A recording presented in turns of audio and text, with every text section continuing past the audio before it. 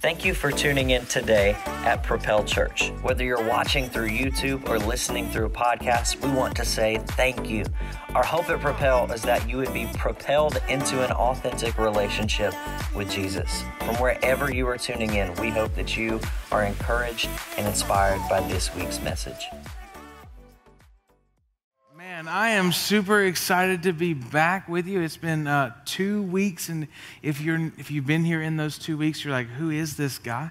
My name is Nick Newman. I'm privileged to be the lead pastor here at Propel. My wife and I started this church years ago, and over the last 2 weeks, a couple weeks ago, I was teaching at another church, and my wife taught, and then last Sunday, you had the opportunity to hear from 6 different communicators who did an amazing job. Could you help me honor the communicators that are in this house? Come on.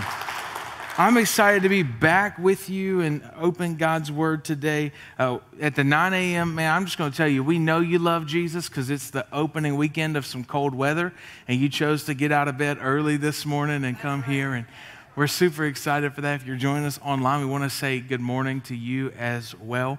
We're going to wrap up this series called Scared to Death. I'll move my table a little closer, otherwise I'm going to run into it. So we're wrapping up this message series, and this one's been a great one because we've been talking about fear, and we've been talking about how to overcome fear in our lives. And if you've missed any of the messages, you can go back to our YouTube channel and watch those there. But the fear that I want to talk to you about today is the fear of eternal security.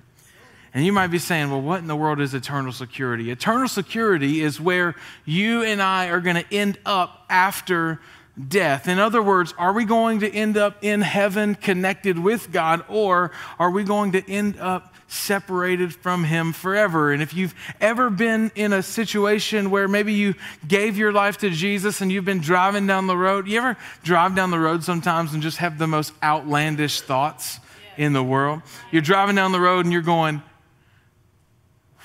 what happens when I die? You know, and you're like, look, man, it's 7:30. You need coffee before you think anything this deep, right? Or maybe you're driving and you've recently made some mistakes, or you've got some things going on in your life, and you go, do I even have a relationship with God? Wow. Maybe it's one of those seasons where you feel incredibly distant from Him, and you look back to earlier years in your life and you go, was that decision for Jesus even genuine? And so we have this fear of where we're going to spend eternity, and typically the fear of eternal security is rooted in 2 things. It's rooted in doubt and shame. Yeah. Now, if you're in the room today and you'd say that there is, you made the decision to follow Jesus, but sometimes you have doubts, I want you to know you are in good company. In fact, one of Jesus' closest disciples was a guy by the name of Doubting Thomas. Now, his first name really wasn't Doubting. That's just the nickname he got because he had doubts. Doubts are incredibly common for us. For some of us, maybe you gave your life to Jesus, but you've always wondered in the back of your mind if that decision was legit.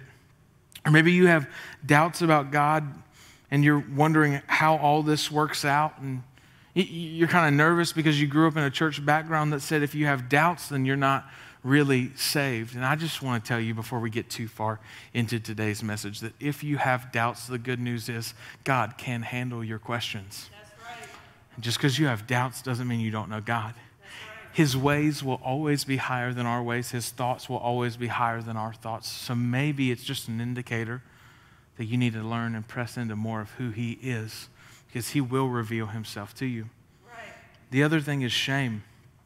And for some of us, we've made a mistake later on in our life, or we've done some things that we know are contrary to the way that God wants us to live. And so we wonder if because of those things, now we're somehow disqualified from actually making it to heaven. Like Jesus' salvation, His payment for our sins was enough to cover our past, but it's somehow not enough to cover our current reality. And so we end up with this shame, feeling like maybe we really don't know Jesus after all.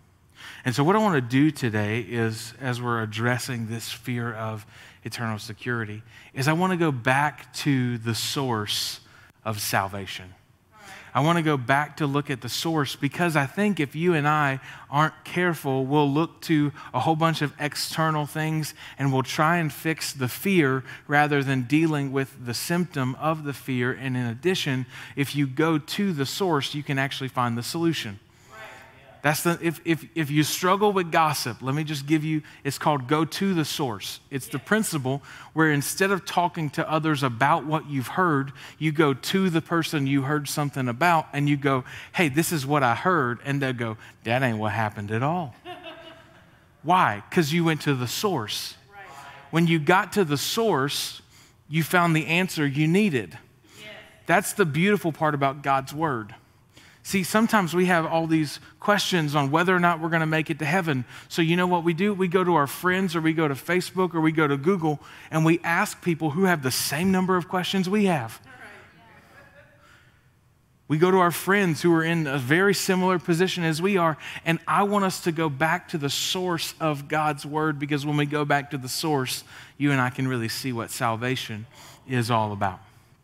And so for some of you who have been in church for a long time, you're going to listen to this message today, and you're going to be like, Pastor, I already got that salvation message. Here's what I want you to know. For followers of Jesus, this is a message that can't become dormant to our ears. We have to know it, we have to live it, we have to breathe it. And if we ever get tired of hearing a message on salvation, perhaps we have never experienced it. Because when we've experienced it and we've lived it, we understand the power it has to break chains and set people free. So let's go to Mark chapter 10. Mark chapter 10, beginning in verse 17, Jesus is going to have an encounter with this guy by the name of the rich young ruler. This is what it says, Mark chapter 10, verse 17. As Jesus was starting out on his way to Jerusalem, a man came running up to him. He knelt down and he asked, "Good teacher, what must I do to inherit eternal life?" Now, this is incredible, because when Jesus first comes onto the scene, he is walking, he's going on a road, he's heading down a path, and as soon as he does this, there's this man that comes running. Now, I've told you in previous messages, running showed a sense of urgency that these people didn't have, so running is a great thing. He's literally pursuing after God. He's running to God. Then he does something else. He kneels down. So he puts himself in a position where Jesus is in a place of authority. He is elevated above him. All of that is incredible. And the question he asks is, let's go back to verse 17, what must I do to inherit eternal life? How do I get into heaven? What does it look like after death? And every single one of us at some point in our life are wrestling with this question. You just might not put words or language to it like this. You feel like inside of you, you were made and created for more. You feel like there's something that's missing, something is off, and you're trying to figure out through external circumstances or external things, how do I fix this emptiness I feel? And I'm telling you, you won't fix the emptiness, because the emptiness can't be filled, it has to be fulfilled. And the only way that happens is realizing that you and I were made for more than this life we're currently experiencing. That God built you for more than 77 years. He built you to spend eternity with him. And so this question of what must I do to inherit eternal life is one that every single one of us answer. And I love what Jesus does. Jesus answers a question with a question. If you've ever been in communication with God, you know how frustrating this is, but this is how he works. So look at his question back to him. He says, well, why do you call me good? Only God is truly good. And if you read this question the wrong way, what you'll think Jesus is saying is, you shouldn't call me good, because only God is good. But Jesus is actually saying just the opposite. What he's saying is, you have an understanding that the Spirit has already revealed to you, that I am God. You're calling me good because only God is good, and that is the basis of salvation, that we must believe that Jesus is God. Right. If you want to know where this journey starts, it's that Jesus is God, because if he's not God, then Jesus does not have the ability to save us from our sins. If Jesus is not God, his payment will be temporary, not eternal. If Jesus is not God, then he is merely just a good teacher. And why is this important? It's important because if we don't see Jesus as God, it will skew the way we relate with him. Yeah. So look at this, if Jesus is just a good teacher, you'll only put into practice the things you want to put into practice. Because come on, how many of y'all know you sat in a class before and you heard from a teacher and you were like, ain't never doing that. But that's the way we work sometimes with Christianity. Why? Because Jesus really isn't God to you. He's just a good teacher. If Jesus is just a social justice warrior to you, then he'll hop from issue to issue to issue, never actually making lasting change. And he might fill a belly, but he'll never impact a soul. You have to relate with Jesus as God, and we must believe that he is fully God because it changes the way that we see everything. Because if Jesus is not God, then his death would not be sufficient to pay for the penalty that sin has. Right. Jesus comes and he lives a sinless life, and what he says is that he is the way, the truth, and the life, and that no one comes to the Father except through him. Yeah. Jesus is not just a good teacher. He's not just a good social worker. He's not even just a good friend. Because listen, if he's just a friend to you, then you can agree to disagree with Jesus. But that's not how Jesus works.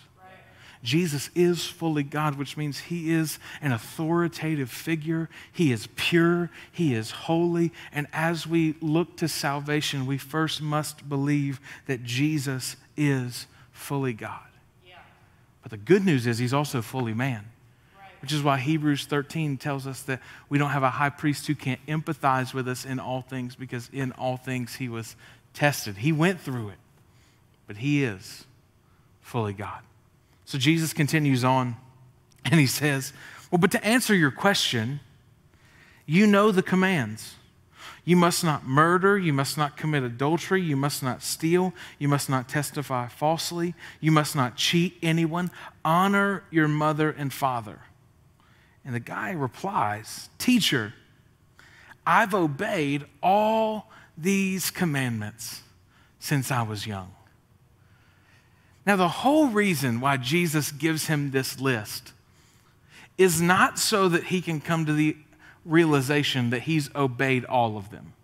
It's actually so that he'll come to the realization that there's a standard he can't live up to. Yeah. He says, look, if you want to inherit the kingdom of heaven, if you want to experience eternal life, here's all you have to do. Don't cheat, don't murder, don't steal. And this guy comes back to Jesus with his checklist and goes, yep, followed that rule, followed that rule, followed that rule, followed that rule. And if you take the 10 Commandments, the Mosaic Law, the ones that we find in the Old Testament, and you look at them at face value, chances are pretty high that very few of you in the room today have murdered somebody. Chances are pretty high. I mean, we're a church for all people, right? I mean, so some of you, I told somebody earlier this morning, last time I wore this color orange, I was in jail. Come on, like, you know. Some of us haven't murdered anybody, but look at what Jesus says in the New Testament, that if you even have hatred in your heart towards another, that you've already committed murder. So yeah, you might not have murdered anybody, but have you ever hated somebody? So it's not I've obeyed all these commands. The goal is that we would realize that there's actually a standard that we can't live up to. Yeah. And you say, well, no, I haven't hated anybody. You lying, but that's fine. Let's go to the next one. Hey, now you must not commit adultery. Chances are pretty high that for a lot of you, you would say, you've never done that. But men, let me challenge you. In the New Testament, Jesus says that if you lust after another woman, you've already committed adultery in your heart and you've sinned against your wife. There is a standard that Jesus has for the way that we live and the way that we conduct our lives. But the whole purpose of the standard, the whole reason why the law was given to you and to I, was to show us that we desperately needed a Savior. It's not to make you and I feel bad that there are rules and regulations that we can never live up to. It's to point us to the fact that without someone coming and dying in our place, you and I can never experience eternal life. Look at what Paul says in Romans chapter 7, verse 7. Well then, am I suggesting that the law of God is sinful? Of course not. In fact, it was the law that showed me my sin. Paul says the whole reason why God gave us the law was that it wouldn't be a window into somebody else's life that we could look into and go, oh, you be doing that wrong. It's to be a mirror to show us the fact that there is a standard we can't meet, but praise God, He comes and meets us right where we're at. So I tell you the story of the rich young ruler because I don't want you to be in the position for your life where you look and go, I'm just trying to be good enough. No, we need to get to the place where we confess that we have sinned against God. So we not only have to believe that Jesus fully is God, but we need to confess that we've sinned against God. You can go to that next slide. We need to confess that we've sinned against God. Every single one of us. You're saying, well, that's not really the hatred thing, the adultery, the lust thing, that's not really me. You keep reading, there's a plethora of other things, right? I mean, you must not testify falsely. Some of y'all go hunting, and when you come back, you tell stories of these 12-point bucks, and you didn't see anything bigger than 2 twigs the whole time you were... You've been falsely testifying every time you come back from the lake fishing. I mean, here's the thing I'm trying to get at. All of us have sinned. Right. Romans says that we've all fallen short. Yeah. And we could look at that and we could feel really bad. Like, man, this is a message that's hard. It's a message that's difficult. It's a message. The goal is not to make us feel bad. The goal is for you and I to look to the Savior as a solution for the sin problem that we have. So we recognize that Jesus is Lord, then we confess Him. We confess that we've sinned against God. And I love verse 21 of Mark. So this guy comes back to Jesus and he says, I've obeyed all the commandments. And then looking at the man, Jesus felt genuine love for him. Parents, I think sometimes this is the look you give your kids when they say something dumb. Like, really? You think you've obeyed all the commands? But here's the thing about Jesus. Even in our own ignorance, He has grace. Even when we don't get it right, He still shows up. And the scripture says that in this moment, rather than ridiculing him and going, bro, you missed it. Yeah. He feels genuine love for him. Right. Because a great leader feels heartbroken over the fact that someone is blinded by the bondage they find themselves in. Right. Some of us are chained and we can't even see it. We feel like we're free. We feel like being good enough or doing well enough is somehow going to get us into heaven, but it's not the case. The only way you and I will experience eternal life is if Jesus Christ is our Lord and Savior. So looking at him, Jesus felt genuine love for him. And he said, there's still one thing you haven't done. Go and sell all your possessions and give the money to the poor. And you'll have treasures in heaven. Then come follow me. Here's the third thing I have for you. Jesus has compassion for us, knowing our sin issues. Now, when we read the text, some people have used this passage of text in Mark chapter 10 to promote this idea that Jesus' goal for your life and for mine is that we have no possessions and that we have to go and sell all of our possessions, give those things to the poor, and the good news is you have treasures in heaven. The problem with that is it's not supported really anywhere else in Scripture. I think what Jesus is doing in this situation is he's looking to the heart issue of a man and he's choosing to have compassion for him anyways. So for this guy, he struggled with money. In fact, when it came to his life, his love for money was greater than his willingness to follow Jesus. Yeah. Well, we call that idolatry. Right. And your issue might not be money. But here's what I know.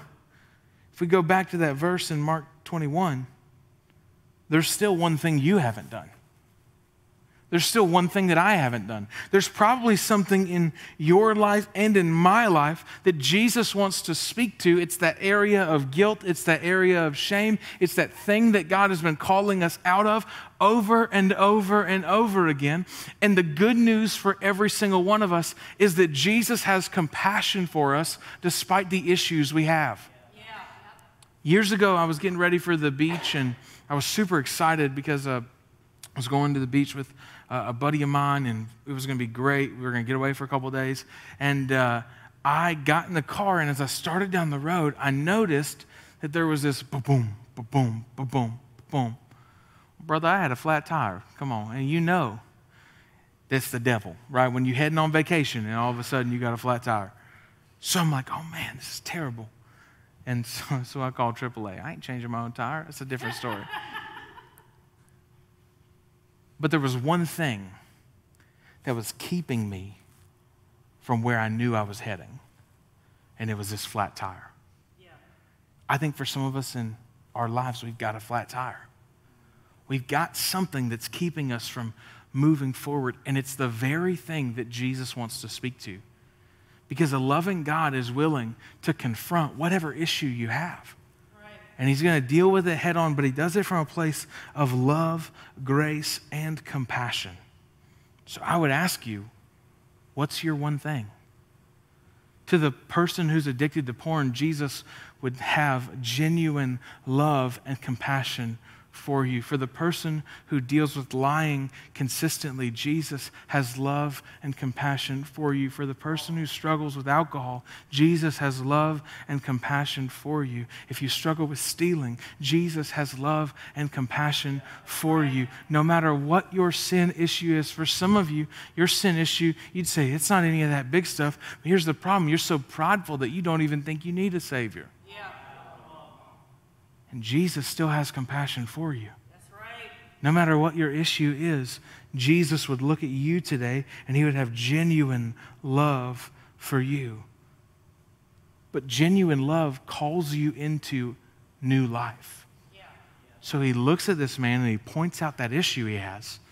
And he says, look, get rid of that stuff. Then come follow me. He gives this invitation to not just drop, but to do something different. Yeah. And the scripture says in Mark chapter 10, verse 22, that at this invitation that Jesus had to go sell everything and come follow him, that he went away sad, for he had many possessions.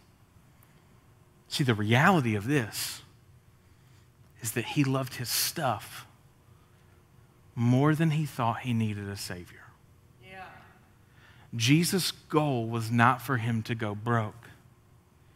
His goal was to find a source of sustaining power and provision, but he would have never found it if he wasn't willing to let go of what he currently held on to. Right.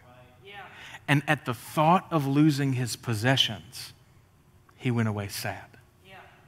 In this moment, this guy gives up eternal fulfillment for temporary fulfillment. And I'm not sure that he loved his stuff more than he loved his reputation, because he had many possessions. People knew he was a wealthy young ruler, and to get rid of the things you have is to risk your reputation. It's to get rid of, for some of us, it's to get rid of the very thing that's defined us for so many years. It's why, for me, I believe in the principle of AA, but I don't believe in the application of it. If you label yourself as an addict for your entire life, you will never be able to walk out of the bondage you find yourself in because it's become a part of your identity. Jesus said he made you a new creation. So why are you going to keep holding on to old labels and you walk into a new life? It don't make no sense. I ain't got time for that. Look, here's the fourth thing. Following Jesus will cost you something. This is probably the hardest part of the gospel. Because it'd be really easy to paint a picture of the gospel that says you can come to Jesus and it doesn't cost you anything. But here's the thing, it cost him everything. It cost him his life. And he died a death for you and for me. And he does that willingly. He chooses to do that on the cross at any point because he is fully God. He could have called angels down from heaven. He could have come off the cross. He could have walked away in the garden. But he chooses. Scripture says that he was obedient to the point of death. It cost him everything. And somehow in the Church of America, we've bought into this lie that while it cost him everything, it's not going to cost us anything. Yeah. Be weary of a gospel that people preach that doesn't cost you anything because it's not good news. Yeah. It's counterfeit money at best. Following Jesus is going to cost you something, and I don't know what that is, but here's what I do know. That there's going to be some things that you have to leave behind in order to follow Jesus. Yeah. That's the truth of the gospel. We have to leave behind that life of sin. It's the same thing that happens in John chapter 8 when Jesus has an encounter with the woman caught in the act of adultery. What does he say to her at the end? That, hey, where are your accusers? She says, I have none. He says, neither do I condemn you. Now go and sin no more. Hey, you were caught in the act. You were doing something wrong. Here's the beautiful part about God's love is it's filled with grace and truth. Right. Yeah. The truth is you messed up. But grace says, hey, I'm not here to accuse you. I'm here to set you free. Yeah. And then truth says, now don't walk away from it. Leave it behind. And so after the man's face fell, he goes away sad. Jesus, verse 23 says, that Jesus looked around and he said to his disciples, how hard is it for a rich man to enter the kingdom of God? This again amazed them. But Jesus said again, dear children, it's very hard to enter the kingdom of God. In fact, it's easier for a camel to go through the eye of a needle than for a rich person to enter the kingdom of God. And when we read that, we go, oh man, this is all about wealthy people. I don't think that's what Jesus is saying. You know what I think Jesus is saying? He's saying it's going to be difficult for someone to enter into the kingdom of God who's unwilling to let go of what they have right now. Because that's what salvation is. It's the releasing of control. It's letting go.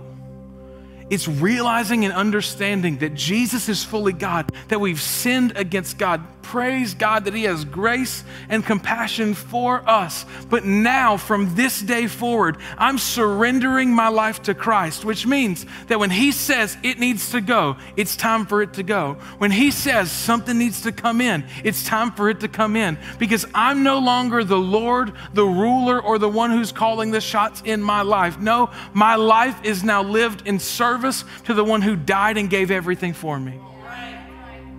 It's hard for a rich person. It's hard for a person who's unwilling to let go of temporary pleasures. It's hard for someone who's unwilling to let go of the desires that they have right now. It's hard for that to get into the kingdom of heaven. And so the disciples, they were astonished and they go, then who in the world can be saved? You ever been there with God? Like this feels like it's an impossible standard, that there's no way I can ever live up to it. And Jesus looked at them intently and said, look, humanly speaking, it's impossible. But aren't you glad that God puts a comma in places? Yes. It's not just like humanly speaking, it's impossible. and then leaves it there, but he says, but with God, everything is possible. So we're trying to figure out this salvation thing. We're trying to figure out, how do we get into heaven? How do we make sure we're saved? And normally the way we go about that is through humanistic reasoning. Well, if I just serve enough, if I do enough, if I give enough. Listen, salvation, humanly speaking, is impossible. For you to live up to the standard that God has, it is impossible. But here's the good news. With God, everything is possible. Which is why, last thing I have for you, I give you 5 points this morning. Salvation is an act of God that we respond to by faith. You and I can't take ownership of the fact that we're the ones that play a role in salvation. No, Jesus came. He died for you. He didn't ask your permission to die for you. He just chose to do it. I think it's a lot like, you ever gone out to dinner with somebody and they just pay the bill for you? They don't ask you if you wanted to like split it, or they like sneak away to the bathroom and they just cover the cost. Then you find out they paid for your meal and you're like, oh my gosh, I can't believe you did that, right? Because you have a hard time receiving. Because if you have a hard time receiving from earthly people, it's going to be really hard for you to receive from God. So we sit there and we go, oh, you know, how could you do that? How could you? Well, that's what God does. He didn't ask your permission to die for your sins. He loved you enough to do for you what you didn't know you needed in the moment. But salvation is an act of God. It's where He dies for us. It's where He gives the payment of sin on our behalf. And our response is to place our faith and belief that Jesus was enough. That it's not Jesus plus church attendance, and it's not Jesus plus Bible reading or Jesus plus serving. None of those are bad things. I kind of like it when you come to church. I really like it when you read your Bible. But here's what the enemy does. The enemy is not creative. He can't create because he's not God. He only manipulates what God has created. That's why the tree is the tree of the knowledge of good and evil. It's not just the tree of evil. It's not just a bad tree in the corner of the garden. It's a good tree. So he takes what's good. He takes church attendance, and he takes Bible reading, and he takes baptism, and he takes serving, and he says, hey, in order for you to be saved, you have to do all these things. But that's not the gospel. And that's not even good news. It's terrible news for you and I to have a salvation that's based on our performance. Because do you want to know? I know something about my performance. Sometimes I don't perform. That's not salvation. Salvation is where we believe that Jesus Christ was enough for the payment of our sin, past, present, and future. And our response to that is to simply confess that Jesus Christ is Lord and believe that He died in our place. And if we do that, then we are saved. That's the source of salvation. His name is Jesus. And for some of you, you got this question in your mind. Am I saved? I don't know. There's no way for me to know that. Scripture says that you'll know a tree by its fruit. I'm like, cool. And we're going to know everybody's saved by the fruit they bear. Except for the fact that Jesus says there's going to be people who cast out demons and prophesy in His name, and I'm going to say, turn from me, I never knew you. I would consider demon exorcism and prophecy fruits. So I don't know who's saved anymore. That's not my decision to make. The question is, have you placed your belief in Jesus as the full payment of your sin? Or have you placed your belief in Jesus plus something else? Because if you're believing in Jesus plus anything else, then today you need salvation. You need to set yourself free from the bondage of performance and trying to just live right and accept the person of Jesus Christ. So whether you're in person or online, with every head bowed, every eye closed across the room today, for some of you, you need to make that decision to surrender your life to Jesus, to say that Jesus Christ alone is what I'm placing my hope and trust in. For some of you, you may have been in church for 20, 30 years, and this is the first time you're realizing that you need to believe in Jesus alone. If you say, Pastor, that's me, would you just indicate that by lifting your hand for a moment, saying, today's the day where I accept Jesus. If you're watching online, you can click the button right there that says accept Jesus. I'm going to lead you through a prayer, and here at Propel, we don't pray alone, we all pray together. Will you repeat this after me? Dear Jesus, today I give you my life. I place my hope and trust in you. Thank you for dying in my place so that I could have new life. In Jesus' name, amen. Thank you for checking out this week's message. If you made any decisions for Jesus, or you need a next step, or have a prayer request, let us know by going to www.propel.church/hub. That leads you to our digital connect card where you can fill out all of that information, as well as see what we have coming up here at Propel. Thank you again for tuning in, and we hope to see you again soon.